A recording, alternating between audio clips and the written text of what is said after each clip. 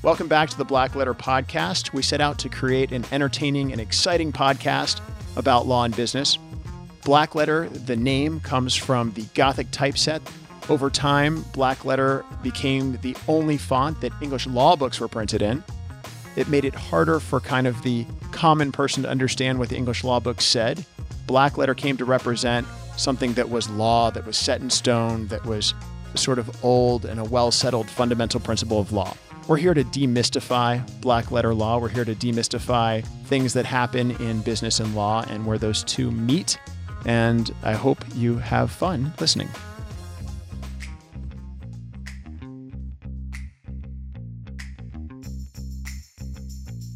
The guy that I went to work for at Drinkmore is a guy named Bob Perini. And I really went to work for him specifically for this reason. He had Drinkmore as the primary company. That was like his name and his face were kind of attached to Drinkmore.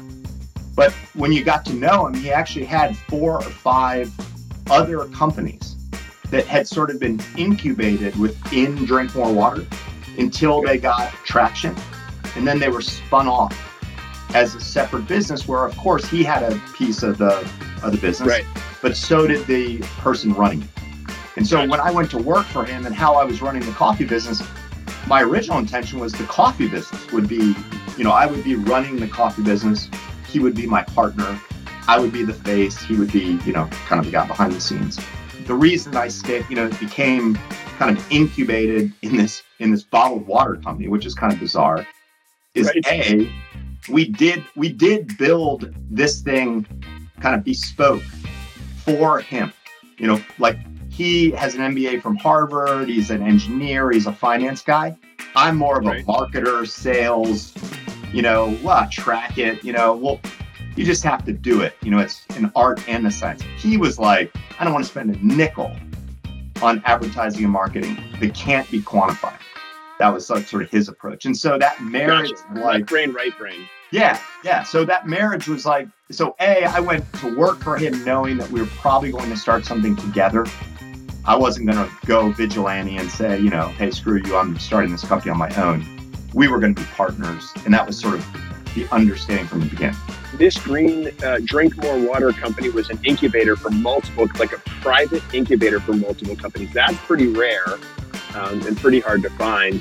But it sounds, Ben, like you encountered a business situation within the context of a different business where you saw a solution because of what you did. Yeah. And that's the genesis of the company, setting aside the technical details of being incubated inside that company, which is unique and interesting. So I understand you all left the same Fortune 100 company. That's right. How did you guys get together and what was the business planning process like? Hey, we're going to just leave and start a company, or hey, we're going to leave and start a company and here's where we have our clients and here's how we're going to get clients. What was the business planning process like and how did you chart that? Yeah, it's such a good question, Tom. And actually, it's not quite as neat and packaged as I wish I could share with you. It was pretty disjointed early on. And the reason is we all worked together and had a great loyalty to our clients at that firm and to the firm itself. But there were just so many different things happening, especially in 2020, that led each of us independently and individually to examine what we wanted to do with our careers. I will tell you, my partners at some point, let's say around the water cooler, were talking about the challenges they were facing and at different times came to a decision to depart. I was kind of an afterthought in this conversation. I took advantage of a very generous voluntary separation package from the firm that we all worked at. And once I announced my departure and ended up leaving, my partner shared with me the opportunity to participate in this new venture with them. And that's where it started to come together. So was this sparked by COVID? I mean, it's kind of interesting because you hear about the Great Resignation and people taking their side hustle to be a full-time thing or just starting a new venture, moving into something different. Was that part of what happened? Like, what was your mental process there? Such a good question. So I'll say there's sort of 2 parts to it, and COVID is a big piece. On one hand, we were going through a very tumultuous time in the stock market. you and your listeners probably remember well, March of 2020, it was a terrifying time on every level, but even financial markets were very volatile and declining. So we had a lot of demands on us in the industry in general from clients. And I will speak for myself. I saw that as a very clear opportunity to do more and do our planning and our work more efficiently and more effectively using technology and other resources. So that sort of drove the thinking, the creative mind around what could we do to better serve clients and how would we do that in what format? Obviously led to us starting a firm. But the second part of it is just the need, the volume of financial planning needs ticked up very quickly in 2020, partly as a result of the volatility in the market, but secondarily, as resignations did start to pick up, more was put on to the shoulders of the remaining employees and staff. And more was expected, as with any industry. And we started to realize, I think, that we wanted to have fewer clients to serve so that we could serve them in a bigger way. And while we did everything we could to serve as many people as possible, where we are now in Reframe Wealth is a place where we have much more capacity to do deep dive quality work. My clarion call is employers. And this is where we come in as a company. We can show you, Mr. Employer, how you can offer, we call it an aspirational healthcare benefit. So what NUCA built was an aspirational healthcare system versus a deficit-based system. And employers can get that by simply the way they spend their money, by creating three simple things: alignment, choice, and relationship.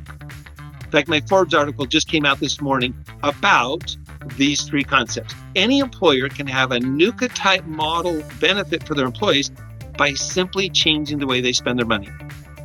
And so we're helping employers across the country not just implement coaching, but literally transforming the entire healthcare system by the way they spend their money. Is that part of your personal mission or part of your company's mission? To actually not just to sell your services, but also to change the healthcare system? Absolutely, both. So our whole thing is to rise up and be of good cheer, not only for individuals, but we got to fix this. Healthcare is our nation's greatest financial economic crisis. It continues to go up faster than every other industry, and it's because there's this misalignment. And that's why I say alignment is the very first pillar. You've got to get the employer, the CEO, to go, wait a second. What do I want from healthcare, and who have I aligned to help me get it? And they don't. Right. They don't actually say, here's what I want, and now I'm going to monitor it to see if I'm getting it. And I'm actually going to set my own internal team who's helping me get healthcare to accomplish it. And they never go out to their consultants or brokers or benefit, agents and say, you too are going to be aligned. And so we're teaching CEOs, the first thing is to align your internal and external teams to help you reach your goals, which are to attract and retain top talent, to improve employee health, because when people are healthy and productive, you get a better product. And your customer 100% agree with you. Yeah. And so I think, how great is it for you to have a mission that you're aligned with that goes hand in hand with the business that you do? I mean, I can just see your passion. I feel like if I'm going to give advice to entrepreneurs after talking with you, Daryl, I'm thinking, be aligned, have a bigger mission than just your business. I mean, it's fantastic. We talked briefly about the Great Resignation and the article you've recently written about that. I laid out what I thought the Great Resignation was. What I've read is that just masses of people are resigning. What's the answer to that? I mean, I guess retention's part of it, but how do you recruit out of that? Or how do you flip that on its head? Well, retention is the third part, but the first thing that you need to do is basic, right? Now, what we're seeing right now in some of the larger corporations in particular is, well, if we walk into a recession, there's going to be more people available, I'm going to be able to hire. So there's those of us that have started talking about this. Remember the war for talent in 2000, 2001, when the bubble popped in IT? It's not getting any better. And now it has expanded, right? So now, because of the pandemic in particular, and if you get a chance to see the article, and I'll quote Dr. Hires, once you've come through a trauma, you reevaluate your life. And if you're able to make less money or look at an alternative way to make income, which there's so many of those avenues out there, you're not going to return to a regular workforce. Now, when you look globally, the US in particular, right, we work longer and harder than most of the other developed nations, right? Our 9 to 5 has now been totally exposed and unmixed. All of this said, I can tell you this, there's a job for every person and a person for every job. Even if there's a shortage in your talent, there's ways that you can work in the talent base that you're looking for. There's ways that you can work around that, but it starts by putting good business acumen around the talent acquisition. And it doesn't matter if you're that, that gas station owner that we were talking about the other day, or if we're talking about, Fortune 10, the Fortune 10, and having worked with all of them, I can tell you, everybody has their own issue. But once you apply these really good practices, and, the name of the article is Turn and Face the Strange. The reason that we call that is it's a strange work. It is strange. What's out there. It keeps changing. It's morphing. The workforce isn't necessarily certain about what they want to do either. The core may be, I know I don't want to do that. But what am I going to do in the end? But one of the biggest concerns I have that I was alluding to earlier is these organizations that are saying, well, we're going to hit a recession and people are going to flood back to the workforce. I'm not saying that. I mean, it would have to be catastrophic. So we have to learn and face this new world of work. And with that, we have to come back and really take a long, hard look at who we are as an employer. And that's the beginning.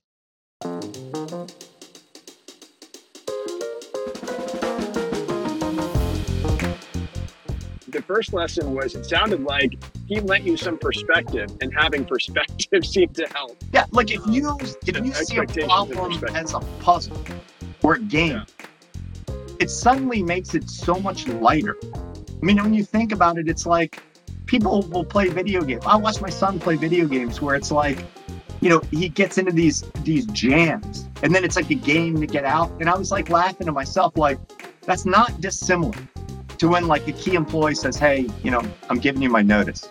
Again, there's always that disconnect between your expectations and reality.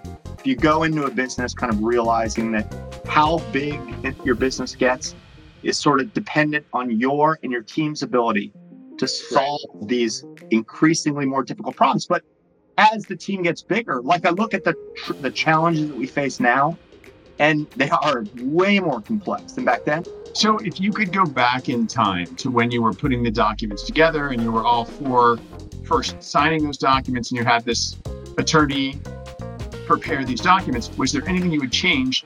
Again, not knowing that you wouldn't agree to march in the same direction, was there anything you'd change about how the documents were done? Did they get in the way? Did they help? That was one of the hardest parts. The way our documents were drafted was, the way a marriage certificate is drafted. You think you're going to be together forever. You're headed off into the sunset on your honeymoon. And we didn't anticipate this kind of departure. So our operating agreement allowed for resignation at any time, no problem. It allowed for a separation of ways and partnership if there was some kind of massive indiscretion. But we weren't prepared for a friendly kind of departure from the path. And so that was actually really difficult because we had to figure out, how does this work in terms of resignation, compensation, purchasing the ownership shares, pricing ownership shares for a business that had been in its nascent stages? So that was really difficult, and we had to come to the negotiating table, which is never comfortable or fun, but we got it done, and I'm very proud of that. So might your advice be then, just hearing this, and I have talked to clients about this too, and they never believe me, but maybe there should be a means for voluntary separation, right? A means to value if there's voluntary separation, and if there's a bad breakup, and one of the partners is at fault because they did something like a breach of fiduciary duty, then the value is reduced. But that's things to think about, right? So that's a one to grow on, I guess. Tell us what your thoughts are about these products campaigns you've been successful with, vice the ones you haven't been successful with. I would say there's two things. There's many things, as I said in the last one, but I'm going to highlight two things that I think stand head and shoulders above anything else if you're about to launch your product or your business. Number one is proof of concept. The number of people who invest a lot of time and a lot of money in ideas that have not been validated by the market is astonishing. And I don't mean asking family and friends. Family and friends are never going to tell you the truth. And I don't even mean, is this a good idea? Like, is this a problem that needs to be solved and this is a solution to solve it? That's only one piece of the jigsaw, because there's one thing is to create a solution for a problem. The second thing is to be able to produce at scale that solution at a price point that is both going to be satisfactory to the customer and also satisfactory to you. So you can have a great idea that doesn't exist and is wonderful, but if it's set at a price point which no one's willing to pay, you're going to be in trouble.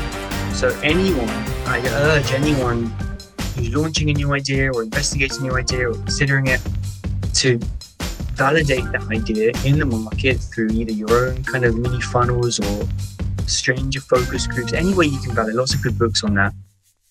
Validate that idea before you go too deep down that rabbit hole, because it's a hell of a cost you incur, both with your anxiety, with your finances, with your time, if you move forward with an idea that you could have found out right at the start wasn't going to be as successful as you wanted it to be.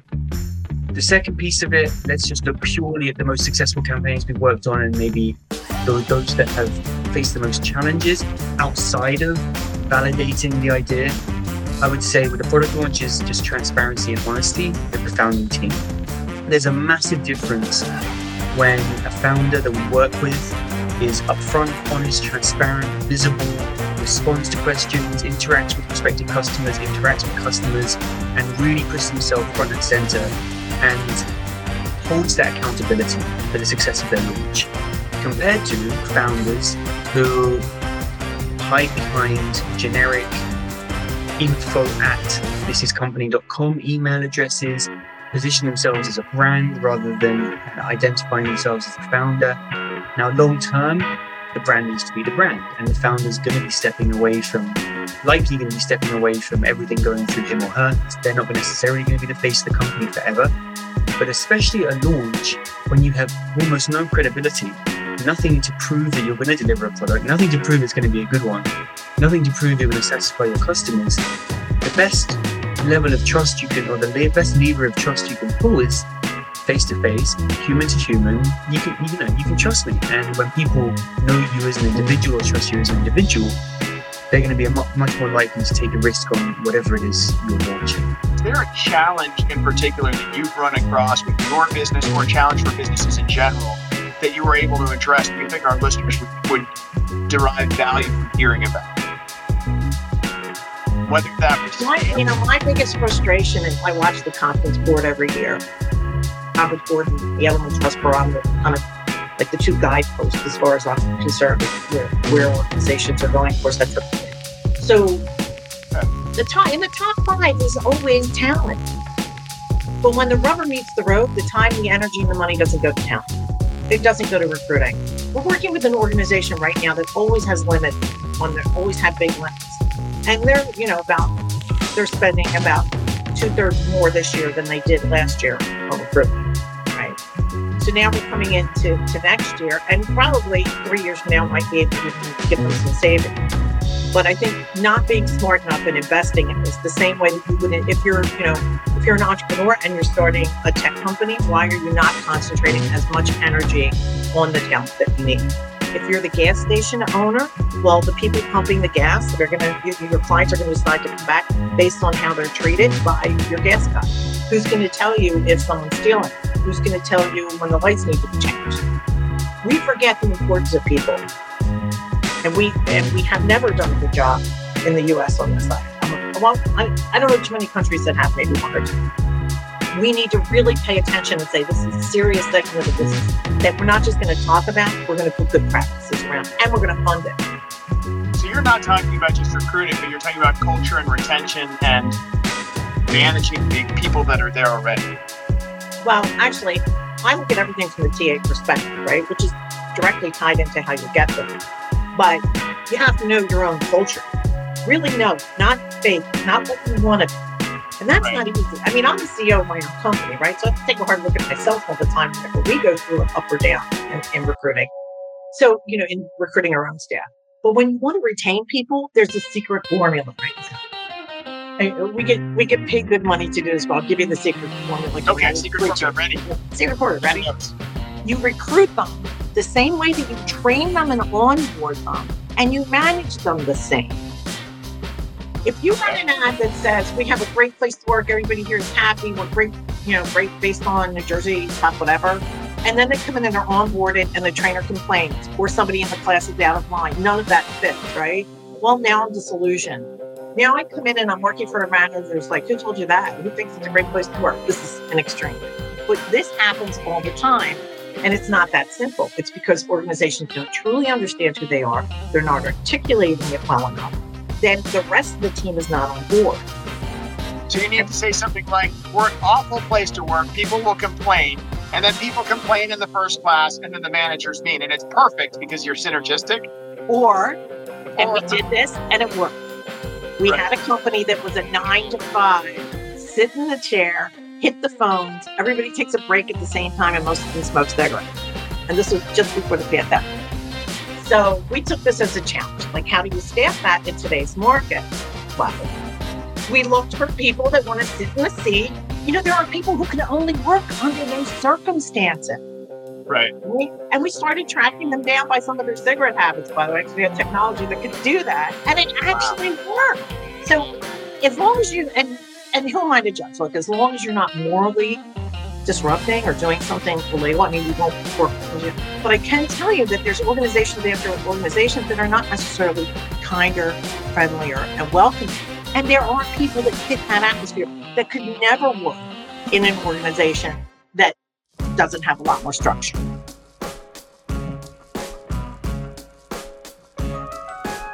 What advice would you give to people who are thinking about starting their own wealth planning business? Sure. So I would say two things primarily, Tom. Okay. One goes back to the challenge we just talked about, which is to have your documents set up properly. And if you're in a partnership, have that, for lack of a better word, prenuptial agreement. How will we separate ways amicably if we should have to?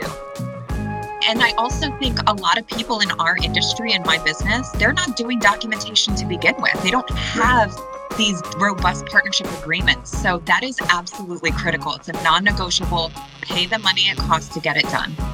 And then the second recommendation that I have, that fortunately we were very lucky to have implemented this, is a financial plan. And I know it sounds a bit cliche given the business I'm in, but I don't mean, mapping out how your retirement dollars are going to work for you. I mean a financial plan for the business, down to dollars and cents, P&L projections, work with partners if possible to put together a pro forma so you know exactly where the expenses are going to show up most. And then as you're hiring vendors or partners or any employees for that matter, have an escape plan.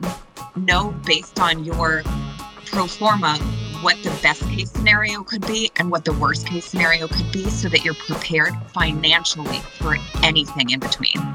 Okay, so the two big pieces of takeaway we're getting, and one is directly relevant to your experience with your partner, is have really good ownership documents. In this case, probably a limited liability company, an operating agreement, or if you're a corporation, a shareholders agreement, and pay a lawyer to do a custom, something that fits your situation set of documents. And you experientially would recommend that. And then the second piece of advice is, and it's interesting because I hear things from entrepreneurs all the time, like persevere or take the big leap, but yours is really practical advice. And I like it. I think it's useful to hear this, and you're a financial planner, so you're very aware of it, top of mind.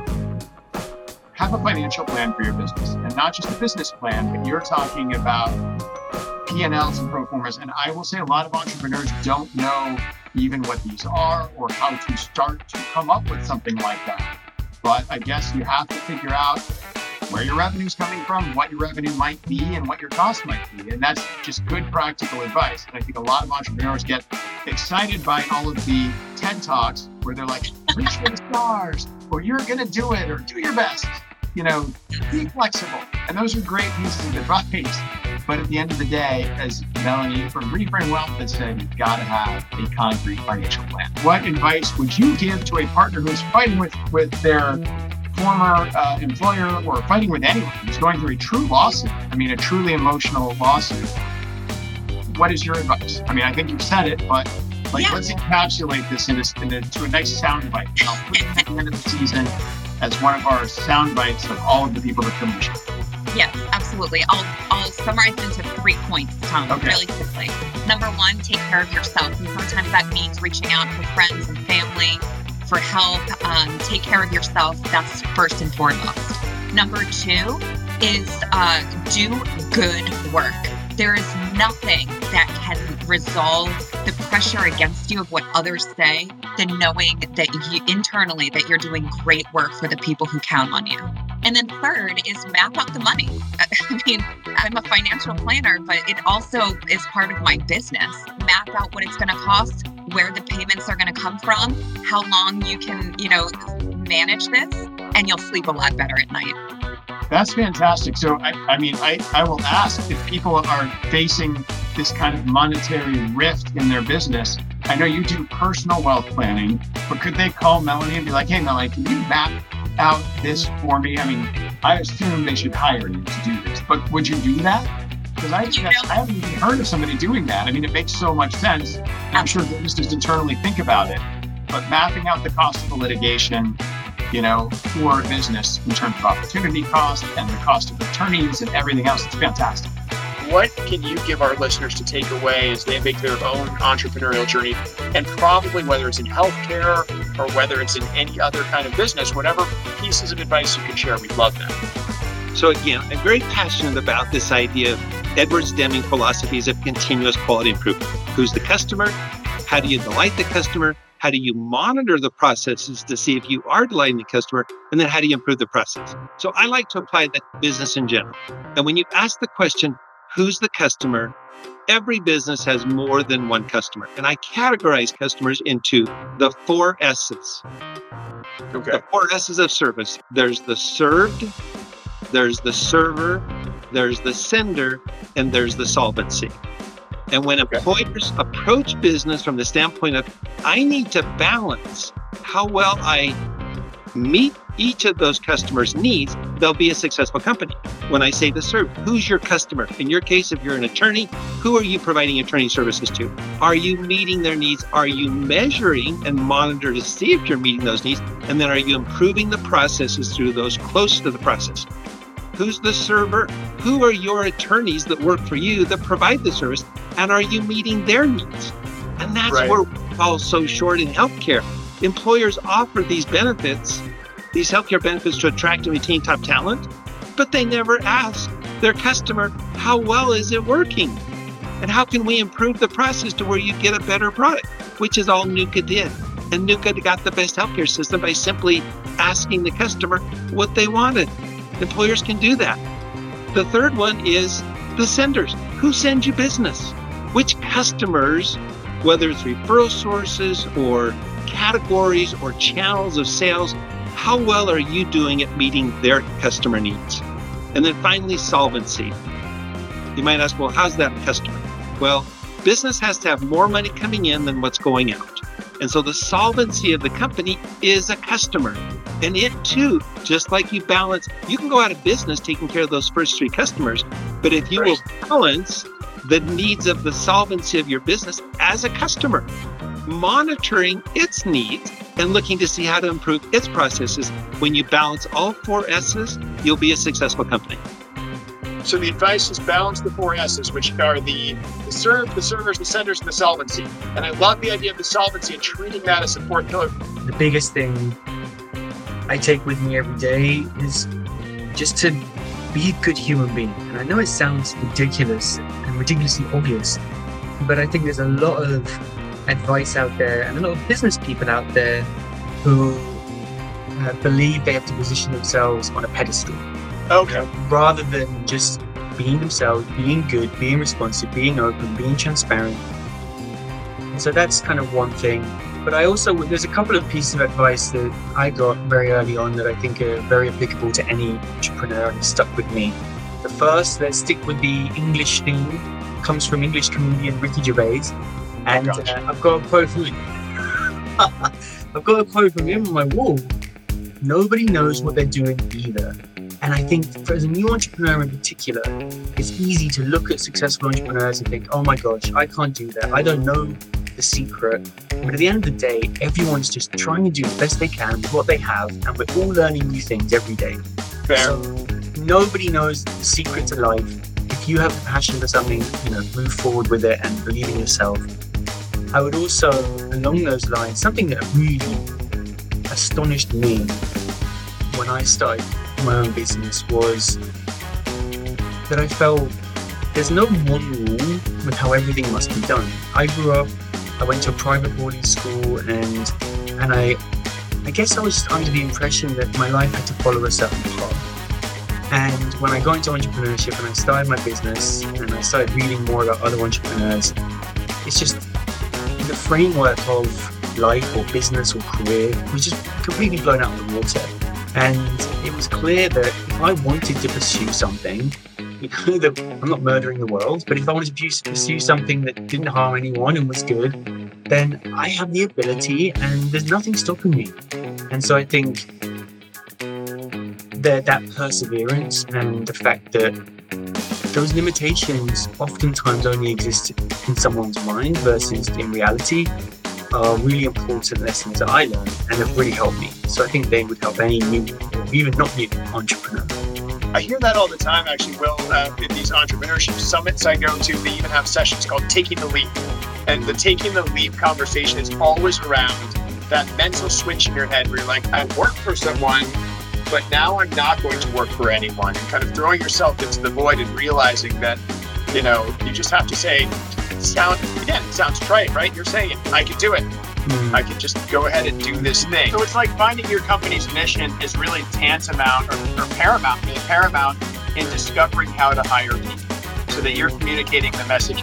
And you hate the word culture, but I guess at the end of the day, that's an easy way to describe it. You've got to know your culture so that you can attract people that fit your culture, right? And the first part to that is understanding, who the company is, who you are, who you really are.